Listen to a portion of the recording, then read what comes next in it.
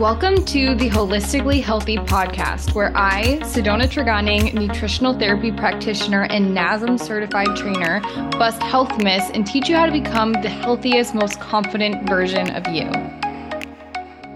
Hey, welcome back to the Hold Nothing Back podcast. So I wanted to make this episode because I had saw a post online of a coach that was talking about food freedom. He was saying you can have any food in moderation and there's no real bad food.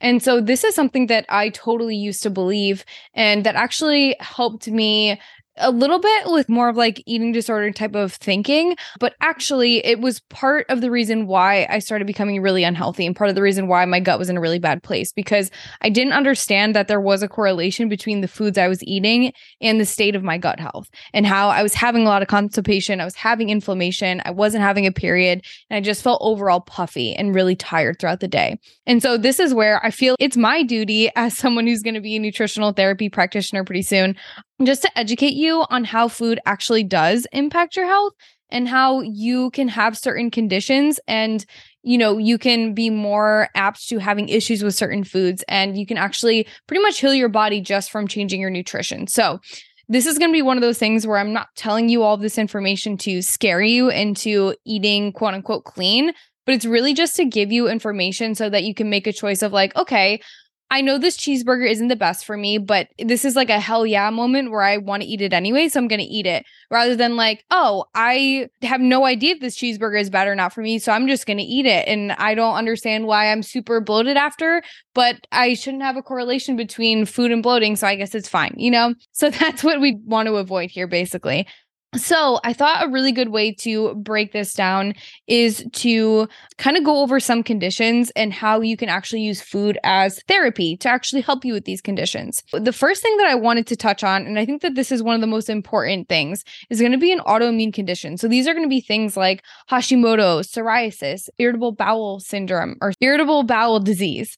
And so these conditions can actually be put into remission sometimes with just changing your diet alone. I actually had a client who had Hashimoto's. She had thyroid antibodies, and we were able to reverse the Hashimoto's just from some dietary changes. Something that's going to be really important with autoimmune conditions is going to be to take out gluten. Autoimmunity stems from leaky gut or intestinal permeability, because this is where you're having proteins that are entering the bloodstream.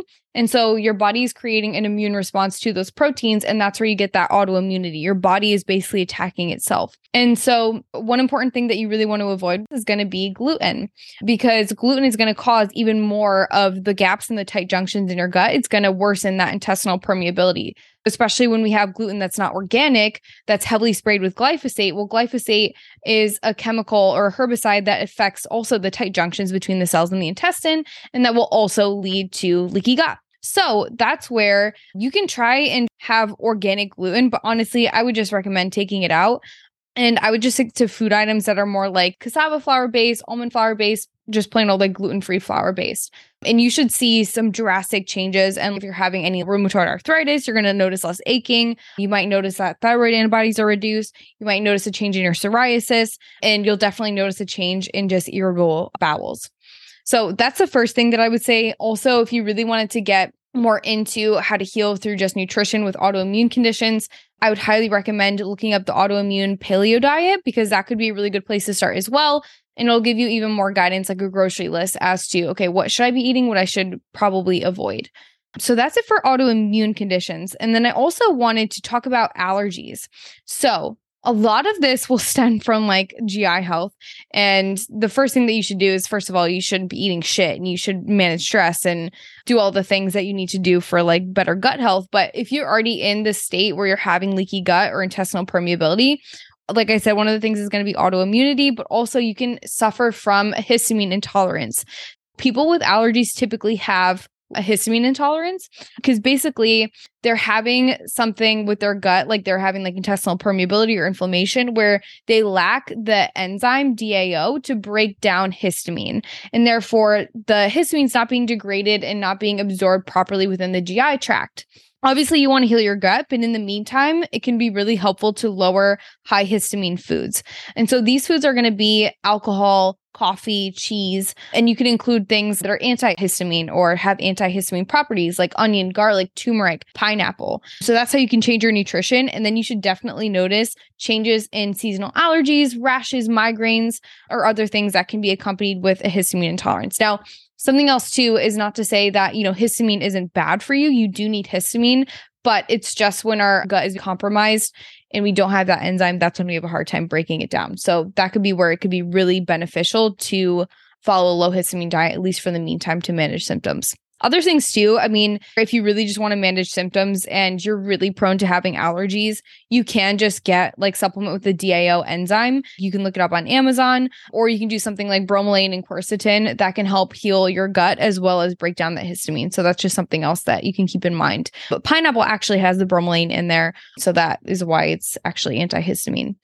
Another condition that I actually mentioned a little bit before, because it is part of an autoimmune condition, is going to be irritable bowel disease. This can be Crohn's or ulcerative colitis. So this is where you might find you have blood in the stool or severe cramping, or this is where your doctor does a colonoscopy on you and they see that you have these ulcerations or that you have chronic inflammation in your colon. So you want to remove gluten because that is going to contribute to the autoimmunity, but also some really important diet considerations that you're not going to get from just a normal IG fitness health coach is going to be, first of all, you want to make sure that you're not having high fiber in a flare-up, because that can definitely make the flare-up worse.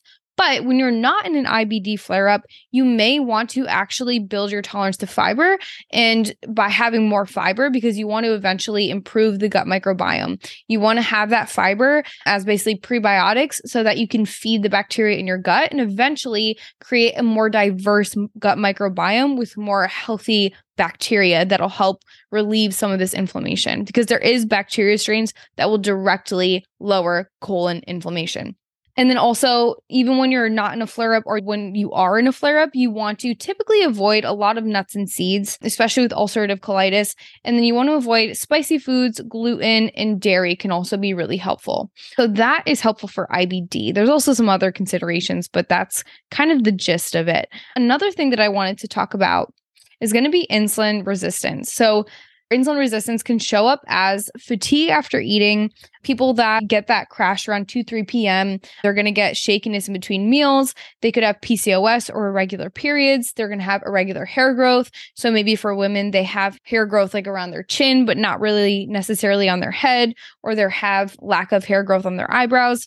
Or that could also be puffiness, a lot of water retention. With these types of people, first of all, refined sugar is not good for anyone, but for these types of people that have insulin resistance, or they have a family history of type 2 diabetes, or they just experience these symptoms, it's going to be really important to minimize refined sugar. Again, there are so many products with refined sugar in there. By refined sugar, I mean just not natural sources of sugar.